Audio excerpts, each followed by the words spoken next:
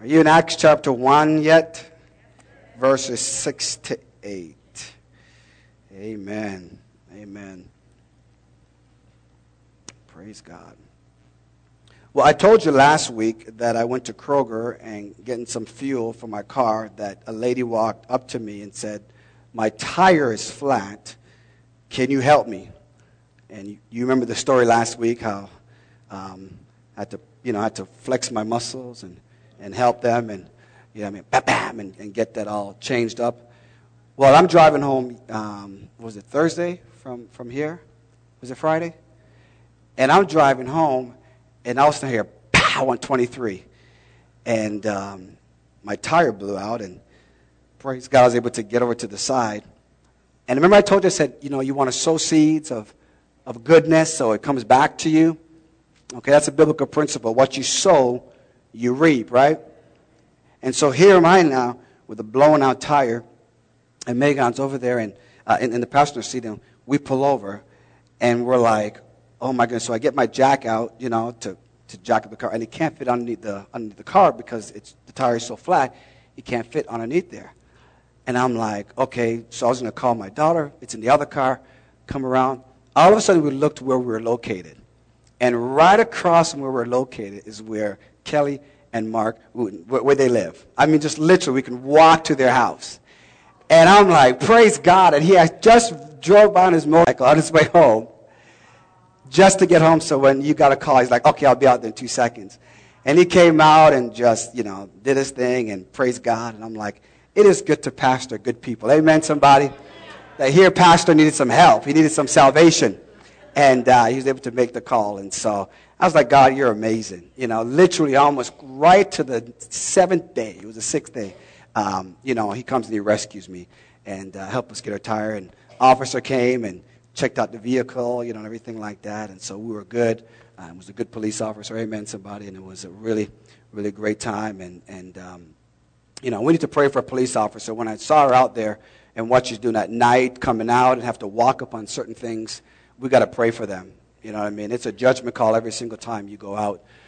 We got to pray for this nation. Amen? And I believe the message that God's given me to share with you today is going to be able to solve that. I am convinced, call me crazy, but I'm convinced that the church has the answer to everything that's being asked by this world.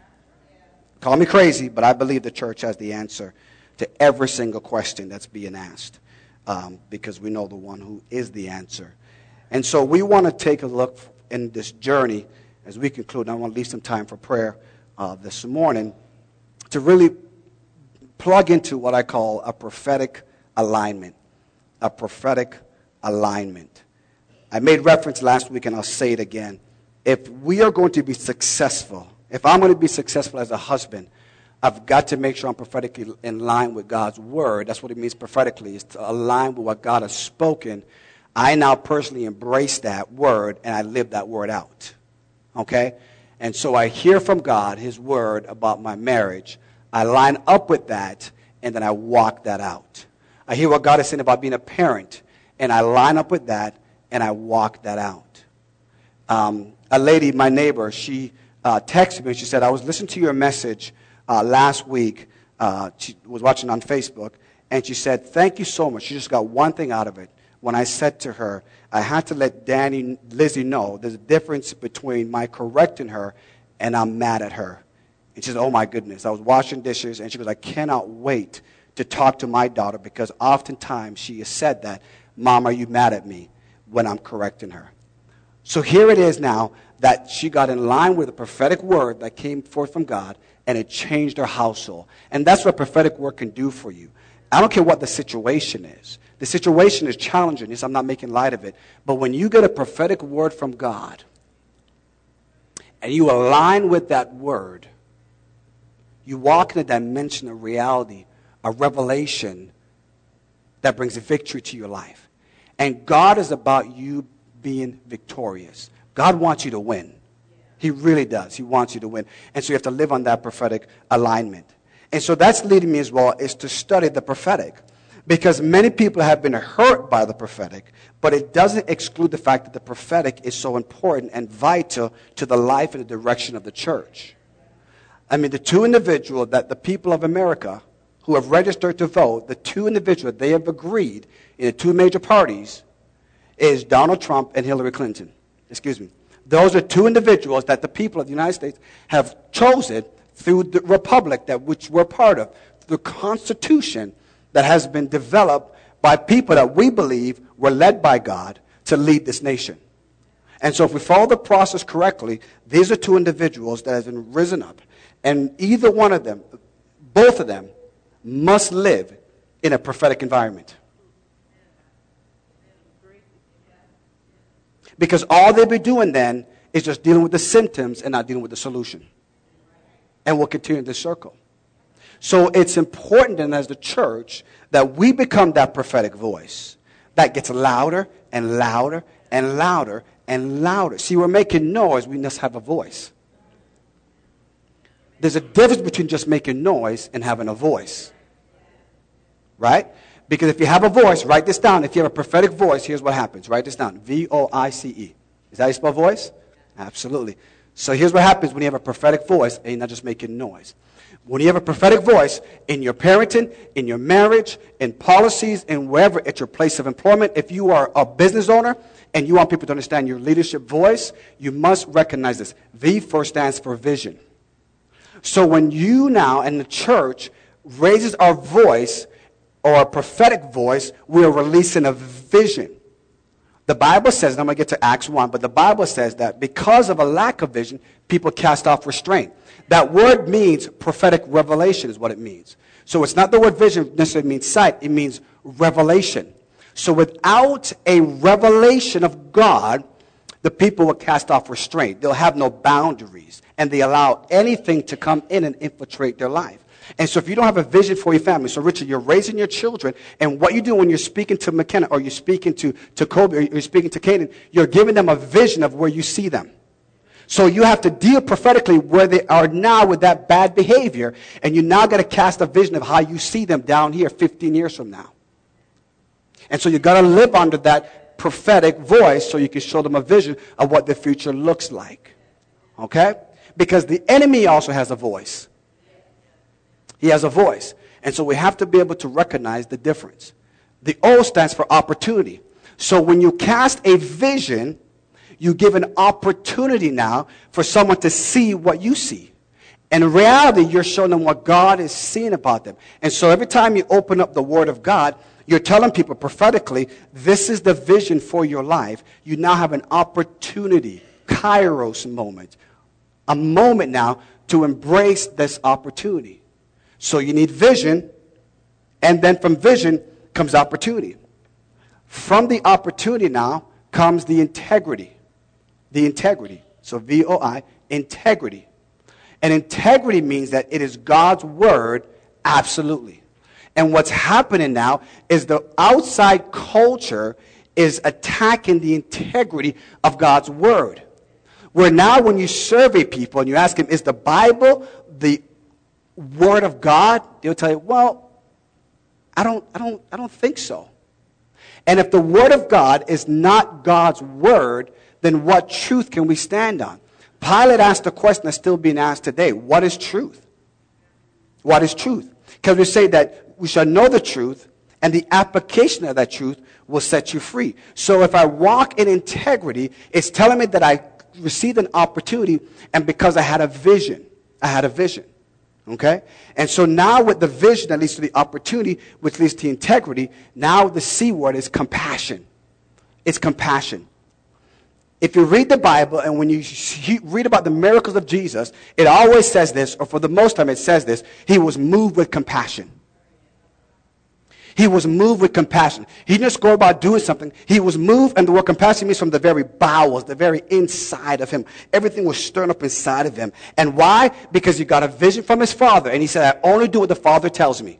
So Jesus then was always at the right place, in a place of compassion, because he always listened to what the Father told him. He saw the opportunity. He moved with integrity, and now with compassion, he was able to go ahead and do his miracles and moved about with compassion. The church should be the most compassionate people on the planet. Because when we go ahead and if we're giving out food or we're helping with a social issue, it is not strictly just because we're religious. It's because we're moved with compassion because of our revelation and our relationship with Jesus Christ and why we do this.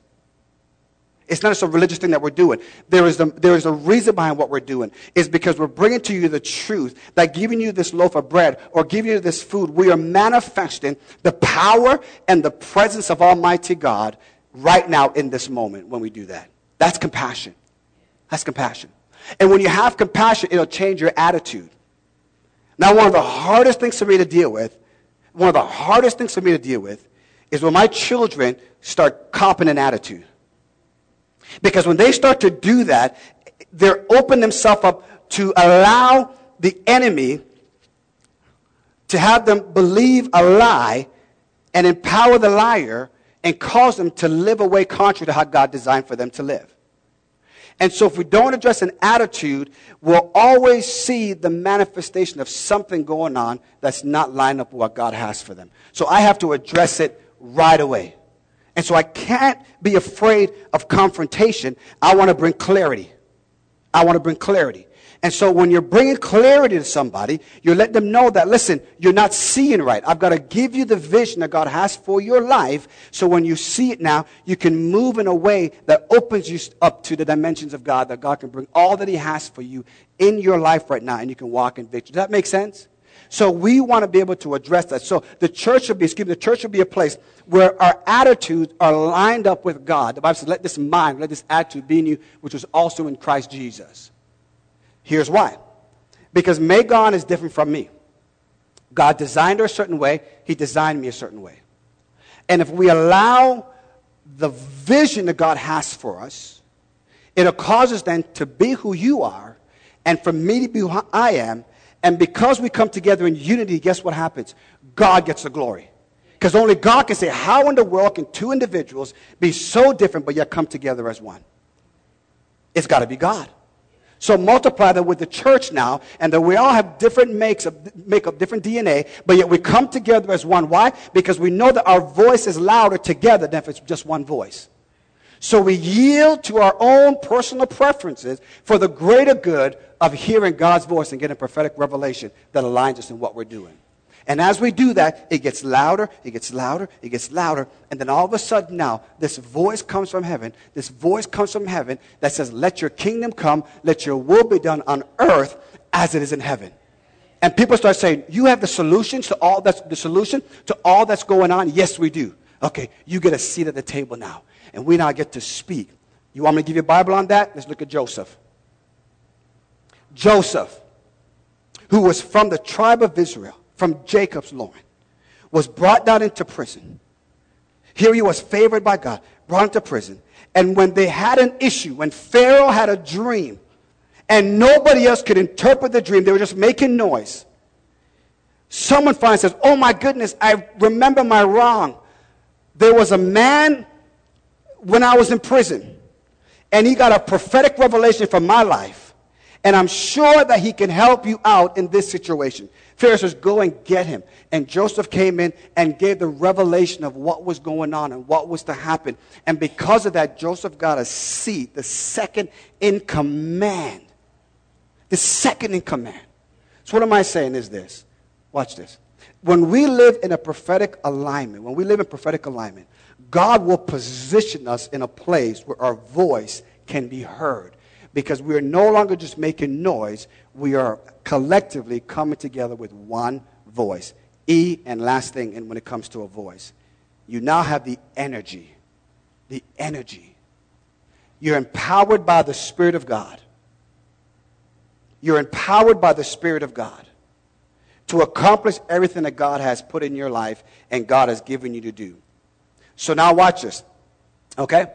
So now when you say and you speak your voice, those five, vision, opportunity, integrity, compassion, energy. Your voice, vision, opportunity, integrity, compassion, energy. Your voice, vision, opportunity, integrity, compassion, energy. You speak to your children, they hear your voice, you're hearing vision, opportunity, integrity, compassion, energy. Every time now, you hear a voice. And that's the voice you're going to listen to. Every time the voice speaks, you're going to listen to, where's the vision, opportunity, integrity, compassion, energy. Okay?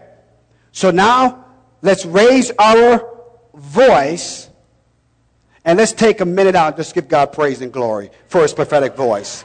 Come on, lift up your voice. Lift up your voice. Lift up your voice. I will be a voice. Lift up your voice. I hear God say, you're a voice in the wilderness. You might be in the wilderness right now, but lift up your voice. Oh, God, hallelujah. That was for somebody right there. You are a voice. You might be in the wilderness right now. It may look like it's dry and there's no rain and there is no substance, but lift up your voice, saith God. Hallelujah. Speak to that situation. I hear God say prophetically, I'm going to put you in a valley of dry bones. And I'm not, can these bones live? And the prophet says, only you know. And God says, prophesy, speak, use your voice. Oh, my. Come on, someone's got to lift up your voice. And you got to declare you are an answer to someone's problem. You're an answer. You are a solution to someone's struggle. Open up your mouth. Don't be silent no more. And give God praise and glory. Father, we magnify you. We praise you. We glorify you. We honor you, Lord God. We lift up our voice. We magnify you. We magnify you. We magnify you.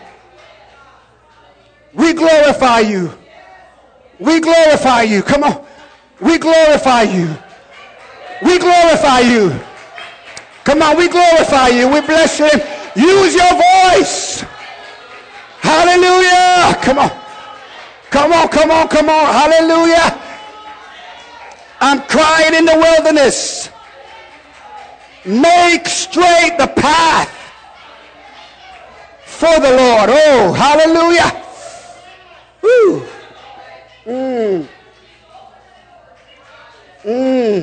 Oh, God, fill this place with prophetic people.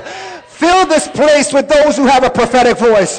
Fill this place with people that will say, thus saith the Lord, and walk in integrity and walk in compassion and see a vision and see an opportunity and have the energy, Lord God. Raise the prophets in this city. Raise them up or let them use their voice.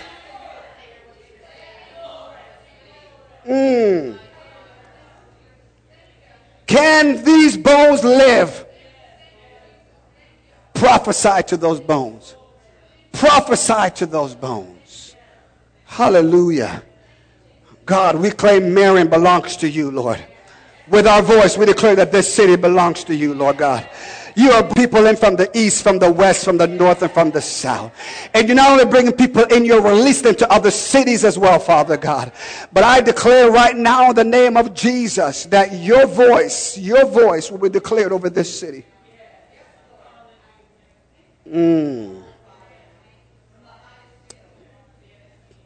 Come on. Spirit of intercession. Spirit of intercession.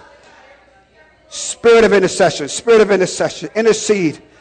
I pray for families. I pray for families, Lord. I pray for families. I pray promotions and increase and favor. We pray for our mayor. Hallelujah, Lord God. We pray for this election, Lord God. We just declare in the name and we decree the church will have a voice. We'll have a prophetic voice. We'll have a prophetic voice. In Jesus' name. Amen. Yes, Lord. Okay. Amen. Acts chapter 1, verse 6 and 8. So a strategic season consists of, number one, if you're taking notes, it consists of having a plan. You know you're in a strategic season, number one, when you have a plan, and it's called the plan of God. Now, when you know the plan of God, then you can do the plan of man. But you may have the plan of man and not necessarily have the plan of God. So it's very important in a strategic season that we understand the plan of God. And the plan of God, in its simplicity, is the salvation of humanity. That's, in its simplicity, the plan of God. Now, we have to work that out in every dimension. And we use words as restoration, redemption, deliverance, healing, sanctification, justification, glorification. All those words are great words because they're obviously in the Bible. but it's in simplicity, the plan of God is salvation. He said it's not his will that any should perish, but all should come unto repentance. That word repentance means to change their mind of how they see themselves. That's what the word repentance means. It means you don't know who you are, and therefore you will become something else, and you're foreign to me. And God is saying now the plan of God is salvation. That's the plan of God. And number two, a strategic season that where it now becomes personal. It becomes personal. And so you realize now that this strategic season is affecting me and my household, me and all that I have to do. The third thing, and we're going to labor into this now, is the strategic season is prophetic. It is prophetic. August 16, 1988, that's when I gave my heart to the Lord. And God has been declaring prophetic things over my life ever since then.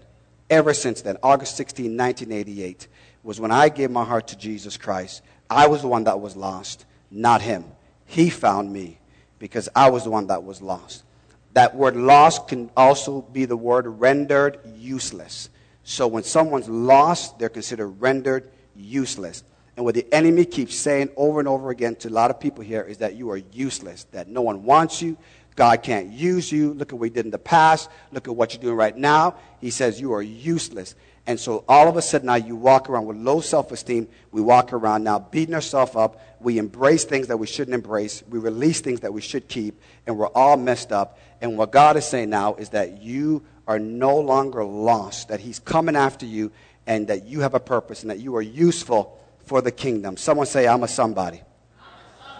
Yes, you are. And then number 4, it's practical. It's got to be worked out. So there's got to be a practical thing, and that's what we're going to dive into on Thursday, is how to practically walk out a strategic season. Here's my heart in a nutshell. Here's my heart, Charlie. Here's my heart, Leo. Here's my heart, AJ. I do not want anybody under the sound of my voice to miss their moment. I don't want anybody to miss their moment.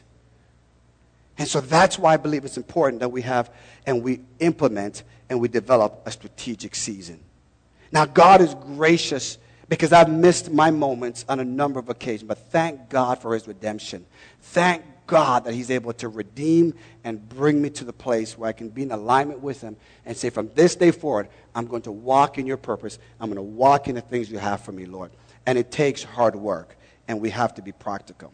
Okay? So prophetic alignment is this. Here's the 3 things that fill in your blanks right there. Here's the 3 things. A prophetic alignment, number 1, gives you ready for this? Prophetic alignment gives you what I call witness protection. It gives you witness protection. When you walk in a prophetic alignment, you know where you came from and you know where you're going, and nothing can stop you. Because you have witness protection. Because you have evidence of the goodness and the grace of God. And you're going to tell everybody that you encounter about the love and the prosperity that's found in Jesus.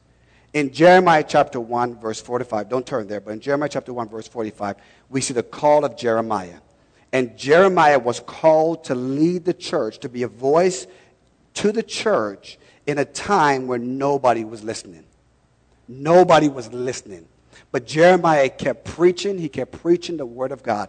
And people were trying to attack him. People were trying to ruin his reputation. People were trying to silence him. But Jeremiah continued. Why?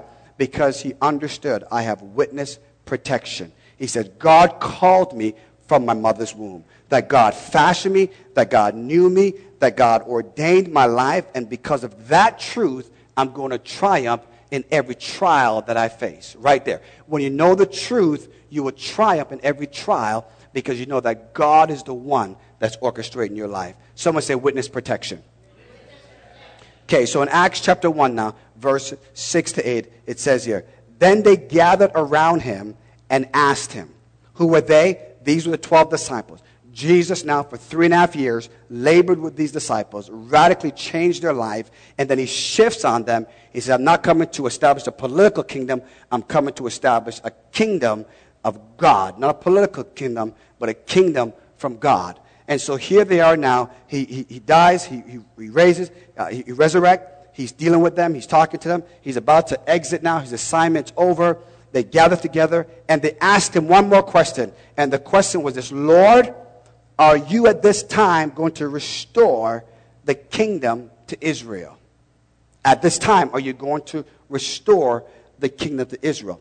And what they were referring to is Isaiah 49, verse 5 and 6. They're referring back to Isaiah 49, verse 5 and 6, where Isaiah said that God is going to restore Israel. He's going to restore everything back to Israel again. And in their mind, they thought it was an earthly kingdom, that the nation of Israel was going to get the promised land again. They were going to get the reassignment, and everything was going to be great, that they were going to get back to where they were originally.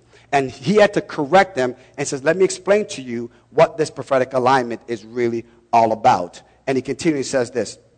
He said to them, it is not for you to know the times, and some translation King James says, or the season or the dates the Father has set by his own authority. But you shall receive power when the Holy Spirit comes on you, and you will be my witnesses in Jerusalem and in all of Judea and Samaria and the ends of the earth.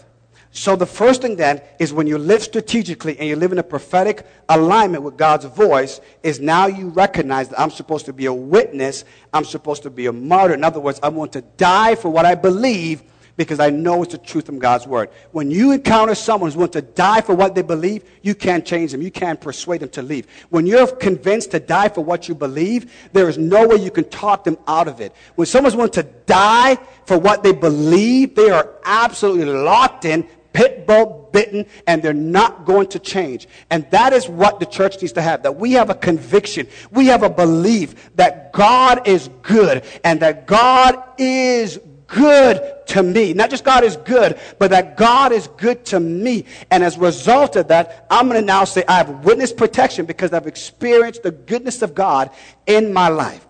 And he's saying now, take that to Jerusalem, take that to Judea, take that to Samaria, and take it to the ends of the earth. So in other words, if you understand witness protection, you understand that I have an assignment from God, and he has empowered me to accomplish that.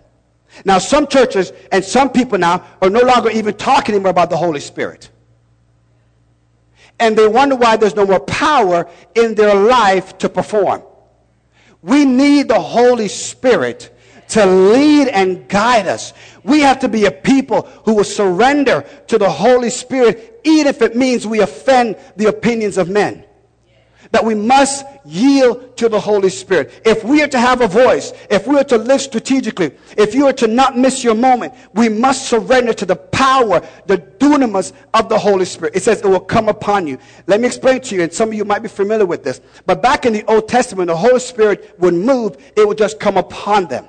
That's all it did. It would just come upon them for a moment, and they would activate and live in that power for that moment, and that was it. And then the Holy Spirit would leave again. And whenever it was needed, the Holy Spirit would come back on them, and the Holy Spirit will empower them. And here is Jesus now saying there's a shift. Someone say shift. It is not just going to come upon you. It's going to be in you. It's going to give you the energy so your voice will magnify to the ends of the earth. It is no longer just speaking to one nation now. It is speaking to the ends of the earth. And God has a plan for this nation called America. And we have to have a voice to the rest of the world. That's why every world leader is looking at America for the election. Check it out. That we have a process that every other nation is looking to this nation to figure out who is going to be elected. That they're doing everything to find out, because whoever is elected and whatever America does, it shifts the entire nation. And so we have a responsibility now to be prophetic and to be the ones who says, hold on a second here. We are empowered by the Holy Spirit, and so we're going to move and we're going to operate based on what the Holy Spirit is saying. What the Holy Spirit is saying. How many arguments will be solved if we just said, you know what, let's go consider what the Holy Spirit has to say about this? Huh? Let's actually sit down and let's wait for the Holy Spirit, who has empowered us, to tell us where to go, what to do, how to do it. This year, I'm prophesying now, this year, don't you send your children to be educated, whether homeschool, whether Christian school, whether public school, without laying your Holy Ghost hands on them and saying, Holy Spirit, witness protection, boom, on my children. I'm talking literally. Take your Holy Ghost hands And put some oil on it if you have to. Go old school if you have to. Get some oil on your hands. And say, I'm just putting some Vaseline on you. I remember Mommy said, put the Vaseline on me, man. The big tube, she would stick her hand to Vaseline tin and just, bam, when I had my afro. You know what I mean? She just, whoop. And to get the afro pick, they had the fist. You know what I mean? And, ow! Boom. You know, yeah, kid, I'm trying to comb your hair. You know what I mean? That's the thing, man. Stay there. I'm like, it hurts. With the Vaseline. So I'm saying get some Holy Ghost anointing on your hand. And says you need the Holy Spirit. Listen, you can't parent without the Holy Ghost. Don't even attempt it. There is no way you'll be successful without the Holy Spirit. And so he says if you want witness protection, he says you need the Holy Spirit. You need to be empowered by the Holy Spirit. And so, Father, I pray that in this moment, that this church, the gathering place, and all the churches in Mary, and all the churches in Delaware, and all the churches in the state of Ohio, and all the churches in every county, and all the churches that are seeking you, will never neglect the Holy Spirit. We'll always welcome the Holy Spirit, because if we want to elevate our voice, we need to declare the power of the Holy Spirit in our lives. The book of Acts is a book of action. From the very beginning till the end, and it doesn't end, it just continues on. It continues on, and you see the work of the Holy Spirit moving throughout everything. If we're going to build a worship team, it's got to be led by the Holy Spirit. If you're going to have a life that dominates, you have to have it by the Holy Spirit. It is the Holy Spirit that you need. Some of your workplaces is so toxic that the only reason why you can survive is because you walk in witness protection. You walk in the power of the Holy Spirit upon your life. And there's a reason for that. We're going to get to it. But never, ever, always, every morning, seek and says, Holy Spirit, what will you have me to do today? It's not about you just restoring the kingdom to Israel. It's about being a witness to the ends of the earth. I'm not going to limit my assignment. I'm going to believe you, for all things are possible with you, God. All things are possible with you. In Acts chapter 5, we see a demonstration of this protection. In Acts 5, we see that Peter with boldness was preaching the gospel. And the Sanhedrin council said, quiet, we got to try to silence your voice. And look what Peter says, hey, listen, we must obey God. We must obey God. Church, listen, they're going to try to silence us. They're going to try to put laws into place that tries to silence the church. But we're done making noise. We're not going to elevate our voice. We're going to speak to dry bones. And we're going to say, prophesy by the power of the Holy Spirit. Who brought Ezekiel in the valley of dry bones anyways? It was the Spirit of God that picked him up and that brought him to a strategic place and says, look around. What do you see? He goes, I just see bones that are dry. Hopelessly dry. Not just dry, hopelessly dry. And you find yourself in a situation, my finances, it's not just dry, hopelessly dry. I mean, hopelessly dry. What am I going to do? God says, speak to it. Speak to your finance. I mean, there's times you got to do some unorthodox thing and take out your wallet and take out your pocketbook and say, I'm speaking to you. Yes, listen. Y'all think I'm crazy? Then you must think Jesus is crazy. He said to the fig tree, and he spoke to the fig tree. Good God Almighty. Oh, Father, I pray that every muzzle that's been put on you right now, whether someone spoke a negative word over you or someone spoke something that you believe, I come against it right now in the name of Jesus. And I declare that everyone over this side will raise your voice by the power of the Holy Spirit, and you will speak to those dry things. You will speak to those places that are hopelessly dry, and you will see life in the name of Jesus. Witness protection. Witness protection. And the second thing is this. When you recognize that you're led by the power of God and you have a voice, the goal, Leo, is this. That I just don't live in witness protection for today until I leave 1300 Vernon. Or I don't just live it when everything is going well for me. But I live in this revelation of witness protection because, number 2, on your notes, it becomes a way of life. This is how I live. I'm not turning the faucet on, turn it off. I'm not turning the switch on, turn the switch off. This is how I live. This is how I live. And so Peter now tells us, Peter goes on, and Peter says, here's how you're supposed to live. And he says in verse number 9, 1 Peter chapter 1, verse 9 to 21. I'm not going to read all of it. I want you to go and you can read it. But he says here, just verse 9. For you are receiving the end result of your faith, the salvation of your souls. Verse 10, concerning this salvation, the prophets who spoke of the grace that was to come to you, search intently and with the greatest care, trying to find out the time and the circumstance to which the Spirit of Christ in them was pointed when he predicted the suffering of the Messiah and the glories that will follow. It was revealed to them that they were not serving themselves, but you when they spoke of the things that have not been told you by those who preached the gospel to you. Watch this now. Ready? Who had preached the gospel to you by, this is the NIV, do you see what it says there? By what? Sent from. So he says, not only do you have a witness protection because the power of God's on you, he says, now when you go to preach the gospel, this very Holy Spirit didn't just stay in the upper room. The Holy Spirit went with them, and they're preaching the gospel because the Holy Spirit sent from heaven, empowered them now to say, I've got a voice and I've got to magnify it.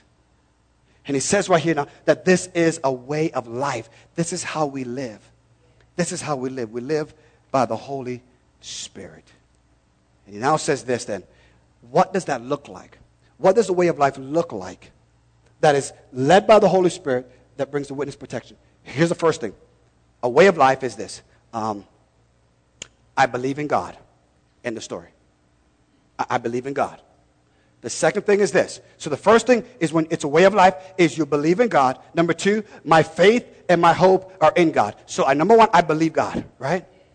I believe God. So my faith then and my hope is in God, who I believe. Because Ezekiel was brought to the valley of dry bones. He says, can these bones live? He says, these bones were hopelessly dry. So he now says, only you, God, knows. And so God now says, prophesy. Alignment, prophesy. And he says, I believe in God, and my faith and my hope is in God. So you know the answer, God. What should I do? He says, prophesy. Use my voice, use your voice. Because it's my voice speaking through you. So now use my words. Because the reason why they're dry is because religion has caused this. The reason why they're dry is because man has tried to do it on their own. But now use my voice and watch, there'll be a resurrection. Okay, there'll be a resurrection. And so now, if it's a way of life, now let's look at Romans chapter 12, verse 2.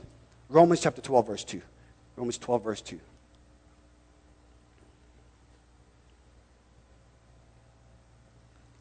Romans 12, verse 2. Okay? Now, the King James says, I beseech you, brethren, this is verse number 1. I beseech you, brethren, by the mercy of God, that you present your body a living sacrifice. Okay?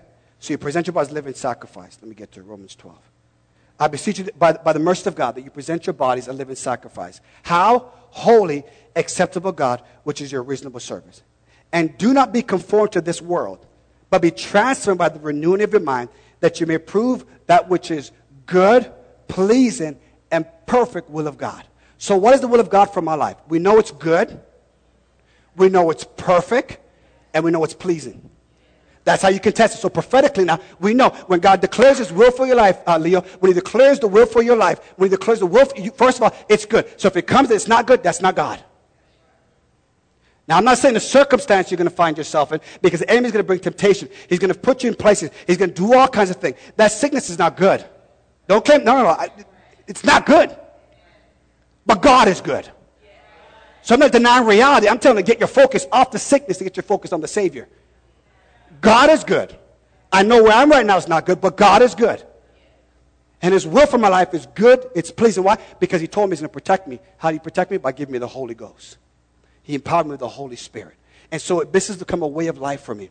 And so when you understand this is the way of life, listen to people who walk in the power of God. Put a tape recorder around their mouth, you're always going to hear them declaring God's word, declaring scripture, declaring things. No, this is not God's will. God's will is good. God's will is pleasing. He's a good God, and I'm going to sing, and I'm going to praise, and I'm going to worship. People say, how in the world are you worshiping, seeing the situation that you're in? Well, if you took Ezekiel and put him in a valley of dry bones, and he asked the question, what should I do? He says, prophesy. Then I'm prophesying then. I'm declaring it's good. I know it doesn't look good right now, but I know it's going to be good because all things work together. All things work together for good to those who love God, those who are called according to his purpose. This is a way of life. Someone say it's a way of life. I'm not getting out of this thing. This is the way of life. Man, I gave my heart to Jesus, and I'm going to stay in this thing. Yeah, there's been some bumps. There's been some rough roads. There's been some dark days. But thank God that he has been good. Amen? Amen. I'm in the third year, and I've shared the third year of our marriage. And I was like, God, where are you? Where are you, Lord? I mean, there were times when it was me and R. Kelly. I'm just being honest with you. You know what I mean? I'm like, I need some love songs, man, because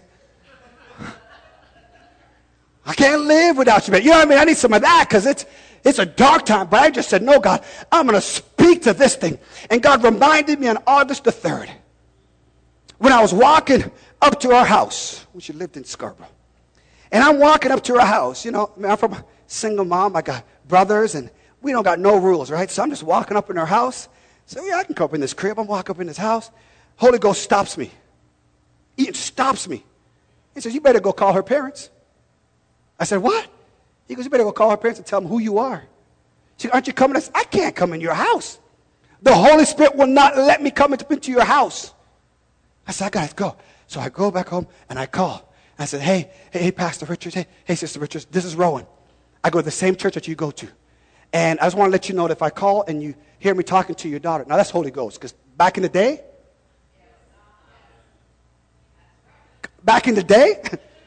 they ain't no calling. They wait till Daddy leaves the house. Come on, I ain't wait till Daddy gets home. It's when Dad leaves the house, I'm calling. Hey, I'm coming up in there. That was my way of life before. But now that I've witnessed protection, and God wants to protect my reputation, he says, that way of life is no longer the way you're supposed to live. Use your voice. Go and call her parents. Come on, somebody. I make the phone call. They say, all right, come on over.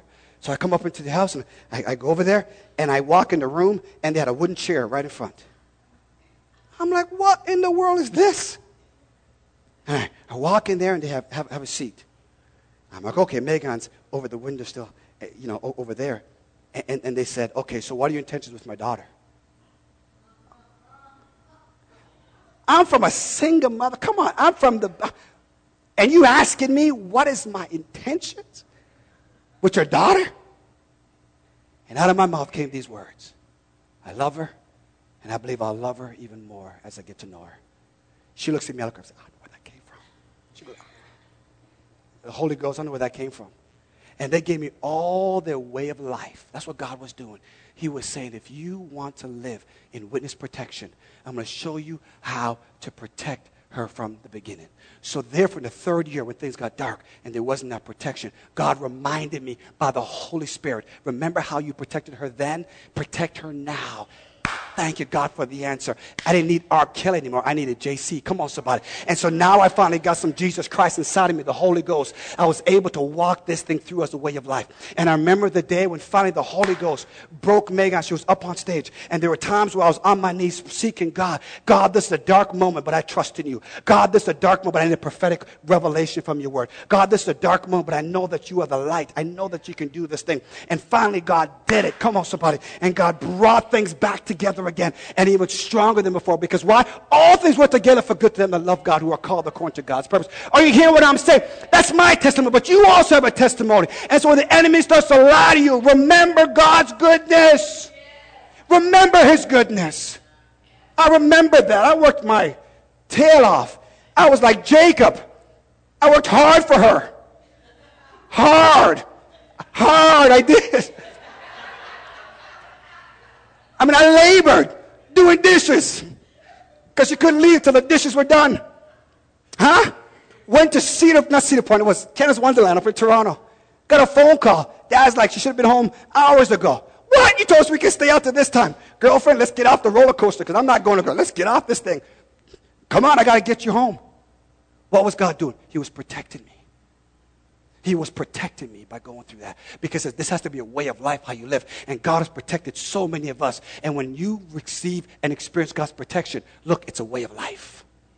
It's a way of life, how you're supposed to live. He says, live this way, live this way, live this way. Because if you want protection, stay in the covenant. Stay under the umbrella. Come on. When it's raining outside, stay under the umbrella. When there's a tornado, stay in the house. And not just a house built on a straw, but stay in the house that's built on the rock. Stay in the house that's built on God's word. I know, Karen, it seems tough at times, but make it a way of life. Witness protection. My last point is this. Here is why. Here's why. And he says this. We must light the night. It's dark out there. It's discouraging out there. People are hopeless out there. They're afraid. They turn on the news and a new shooting's taking place. Abroad and here. It is terrifying for so many people. It is a very difficult time. It is a very challenging time. But church, no longer will we be making noise. We now will raise our voice and say that we have come to light the night. Genesis chapter 1, verse 1. In the beginning, God created the heavens and the earth. And the earth was without form and void. Darkness. Darkness was upon the face of the deep. And what did God do? What did God do? Used his voice. Let there be light. Whoosh. Oh, let that sink in right there. And the voice became a way of life. He continued day 2 and day 3. And every time he saw what he did, he said that was good because it was his will. Because anything that comes out of God has to be good. And so he used his voice and spoke. And he says, let there be light in the midst of the darkness. Now, John the Baptist in John chapter 1. So that was how God, all Old Testament, he threw the light. And he said, nation of Israel, you are supposed to be a light to the Gentiles. That's what they're supposed to be a light to the Gentiles. That when people came through Israel, they would see the glory and the blessing of God. They would see the light. Now, watch this now. You are the light. God has called you now prophetically. Listen to me. Prophetically to a lineup because we must light the night. So in John chapter 1 now, here comes John the Baptist. The Bible says, a voice crying in the wilderness, prepare ye the way of the Lord. He came in and he says, I'm not the light, but I came to represent the light. And so John now brings us back to Genesis. Says how God operated in the Old Testament in creation. He says he spoke his word, let there be light. Now in the New Testament, here comes Jesus. He is the light, and light means life. And he's the light that lights the world, so we don't walk in darkness anymore. He's let there be light. And so we thought that was it. So now you see why the children, the apostle was saying, you can't leave. You're the light. What are you supposed to do? When you're here, we have hope. When you're here, we can see. When you're here, you give us revelation. You're leaving us now. Don't leave us. We need the light. We need the light. And watch this now. Watch this. Paul says, but you are the light. Because the Holy Spirit is in you. And when God sends you into that marketplace, he's saying, let there be light. And you show up prophetically. Oh, gosh. So are you ready for this? Now, this is going to be amazing as we launch with this. He says this now. Now, brothers and sisters, 1 Thessalonians 5, verse 1 to 8. Now, brothers and sisters, about the times and dates, we don't need to write to you. For you know very well that the day of the Lord will come like a thief in the night. While people are saying peace and safety, destruction will come on them suddenly as labor pains on a pregnant woman, and they will not escape. But you, brothers and sisters, are not in darkness, so that this day shall surprise you like a thief. You are all children of the light and children of the day. We don't belong to the night or to the darkness. So then let us not be like others who are asleep, and let us be awake and sober. For those who sleep, sleep at night, and those who get drunk at night. But since we belong to the day, let us be sober, putting on, right now, watch this now, putting on faith and love as a breastplate, and the hope of salvation as a helmet. Watch this now. This is what God gave to me. He said, Rowan, when you understand witness protection, and you understand a way of life, and you understand that we light the night, here's what happens. He says, you now recognize you become a worshiper before you become a warrior. We're trying to war against the culture, and he said, no, I need for you to be a worshiper of Christ. And so because we're trying to war against the culture with no power, with no Holy Ghost infusion, we're losing the battle and the culture's coming in. But he said if they would ever use their voice, if we'll ever use our voice and become a worshiper first, then we'll become a warrior. Back to my example. Thank you, Holy Ghost. This wasn't in my notes. The moment he showed me Ezekiel, he says, now, Rowan, I'm confirming what I told you in the office. When Ezekiel prophesied to these bones, he was worshiping. He was worshiping. And seeing the God at work. He's like, ooh, hallelujah. God was at work. Bones were coming together and things were happening. He's like, ooh, God, I worship you. I worship you. And at the end, it says, they rose up as a mighty army. Oof, God. Ezekiel first went in that situation as a worshiper and came out leading an army of warriors. So good, God Almighty. When you step into darkness, come on, somebody. When you step into darkness with worship, you walk away as a warrior and say, come on, let thy kingdom come, thy will be done on earth as it is in heaven. And God is saying right now, you need to become a worshiper. And in these few more minutes now, you're now going to become a warrior because you got to use your voice and fight the good fight of faith. He says this first thing, watch this. Look what he says. He says, put on faith. Put on faith. Put it on. Put on faith that God can do what he says he's going to do. Put on faith. If we're going to go ahead and we're going to be prophetic, if we're going to go ahead and live strategically, put on faith. It's going to take faith to be able to speak to those things. For some of us, those things have been dead for years. Put on faith. Put on faith. The second thing he says is this. He says, put on love as a breastplate. Now, Paul is talking about the Roman soldier that will have a breastplate, and guess what it was for? It was for protection. So he says, put on faith, witness protection. Put on the breastplate for protection. But the reference to the breastplate, the reference to it, is back in the Old Testament, where Aaron the priest was told to put on a breastplate. He says you got to be a worshiper before you can become a warrior. Oh, God. A worshiper. He says, put on the breastplate of love. When we enter into the culture, when we go into the culture, we've got to come as a worshiper of God so they can know we're not going to confuse you by any other God. We're coming and worshiping God. We're a worshiper of God. We believe in God. We're coming in that direction. And that's why the flags and waving and the artistic thing. Father, I prophesy in this house there'll be a release of creativity, a flag being worship and dance and arts and everything like that. And music and everything is about worship. It's about worship. Someone say worship. Your life is about worship. Come on. It's about worship. It's about worship. It's about using your voice, your gifts, your talents to worship, to sing. Hallelujah. Oh, God, I feel this thing. I do. God Almighty.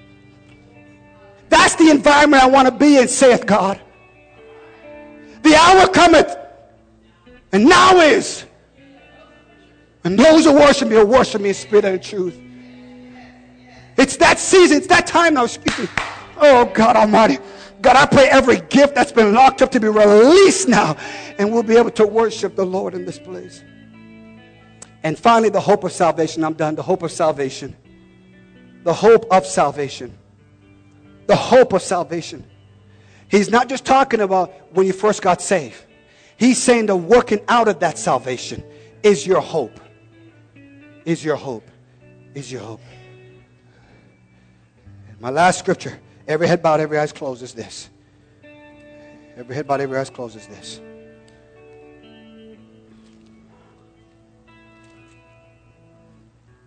In the beginning, God said, let there be light. And many scholars and theologians believe he was speaking of Christ because all things created through him and by his word. But in verse 14, or further down in chapter 1, we see that he had the greater light to govern the day and the lesser light to govern the night. And we see the influence of the stars. The stars. And so here and now, is when you're in a strategic season. Listen to me, everyone, the sound of my voice. The Apostle Paul now was saying that you now have been dressed for success. The Holy Spirit is on you. And I'm releasing you to your assignment. Just like how I took Ezekiel and put him in the valley of dry bones. I've taken you and I've given you birth to be in America for such a time as this. To be my voice for this nation. That you will no longer be employed just because it's a job, but you'll be employed because it's your worship. And he says this now. So that you may become blameless. Philippians 2 verse 15. And harmless. Children of God without fault in the midst of a crooked and perverse generation. Among whom you shine as lights in the world.